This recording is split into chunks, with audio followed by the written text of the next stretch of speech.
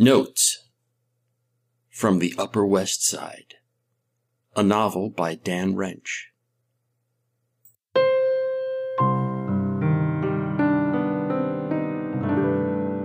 Chapter 99, Camaraderie.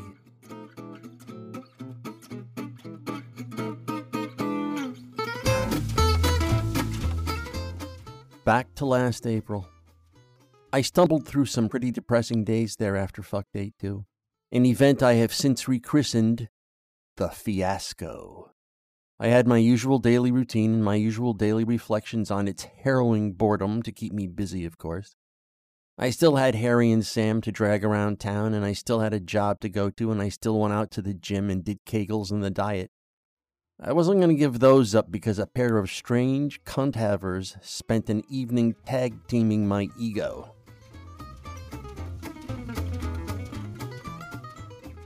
And I wasn't going to give Cammy up. Not giving up on the gym and my new life as a testosterone machine with abs. Maybe someday. And a kegelized cock made me think I still had a shot at filling her cunt.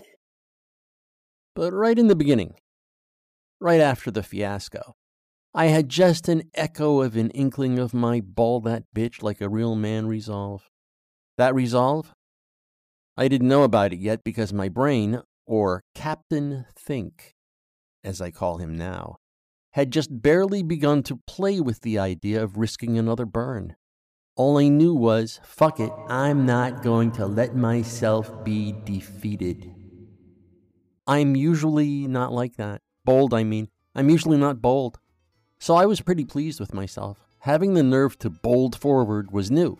I was the cowboy they call Kid, pinning on the tin star of the fallen sheriff.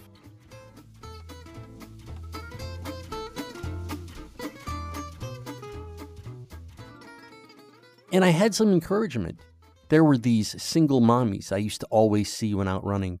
Junior decided to go into work late that Tuesday morning, the day after my session with Jessica where I said I would put down the needle that is PARP, so she could join me on my run while the neighbor watched Harry and Sam eat breakfast.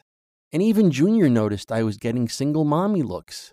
"Those ladies are lapping you up," she said with this big grin on her face while we stood at the water fountain on the edge of a big strip of lawn in Riverside Park.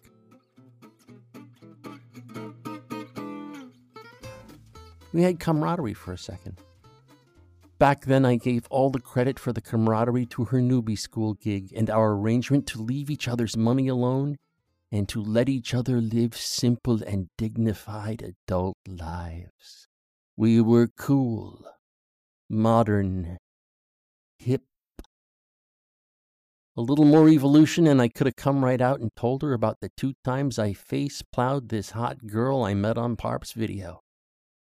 Then on some other day, right after the fiasco, I was running alone and feeling kind of sorry for myself. It was the dismal day of drizzle out, but warm enough for light sweaters. I was in my sweatshirt and cut-off jeans and a New York Mets baseball cap and shades with a sporty elastic strap connecting the L-shaped arms that go over the ears so the shades don't drop to the ground if they pop off your face. I kind of wished Junior was out with me that day.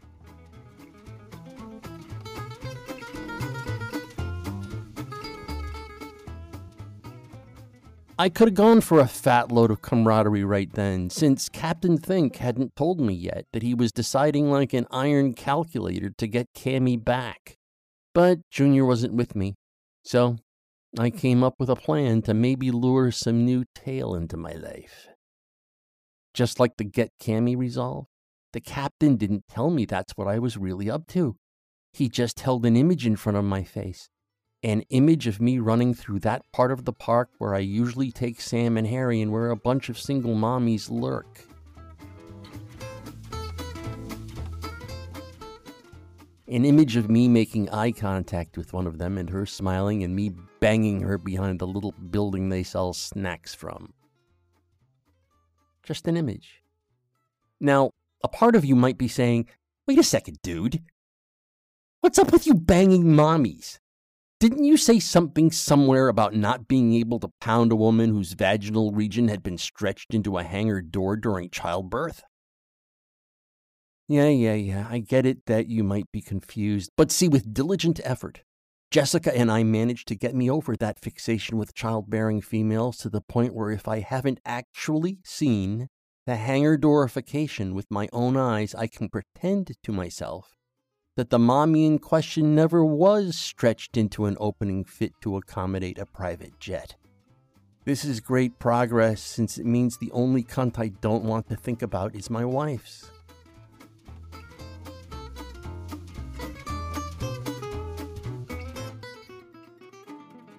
There wasn't a lot of action around the playground in Riverside Park. The hotter single mommies were at the gym or Whole Foods or some rally for their gender or something. I keep saying single mommies, but the reality is a lot of these mommies are married to pork chops with limp dicks. You know, losers. I shook my head. Fucking fern. Ever since she told me she wanted to be my meat pig / road cunt, it kind of started eating its way into my fantasies. Now I needed every attractive babe in the barnyard to be my meat pig. Even Jessica on the bedroll sucking my cock in that old standby fantasy had morphed into some woman, slurping me off and saying, "You have no idea how long I've wanted to be your meat pig." So I'm looking around and thinking, no road cunt material out here today. I was standing behind a hurricane fence after my run and watching the parents in the playground. I knew there were sweet pieces of tail out there, I knew it. Just no camis. And no camaraderie.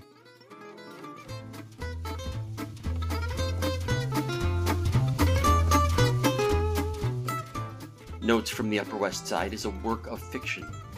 The people depicted in this work do not exist. Notes from the Upper West Side, copyright 2022 by Dan Reg.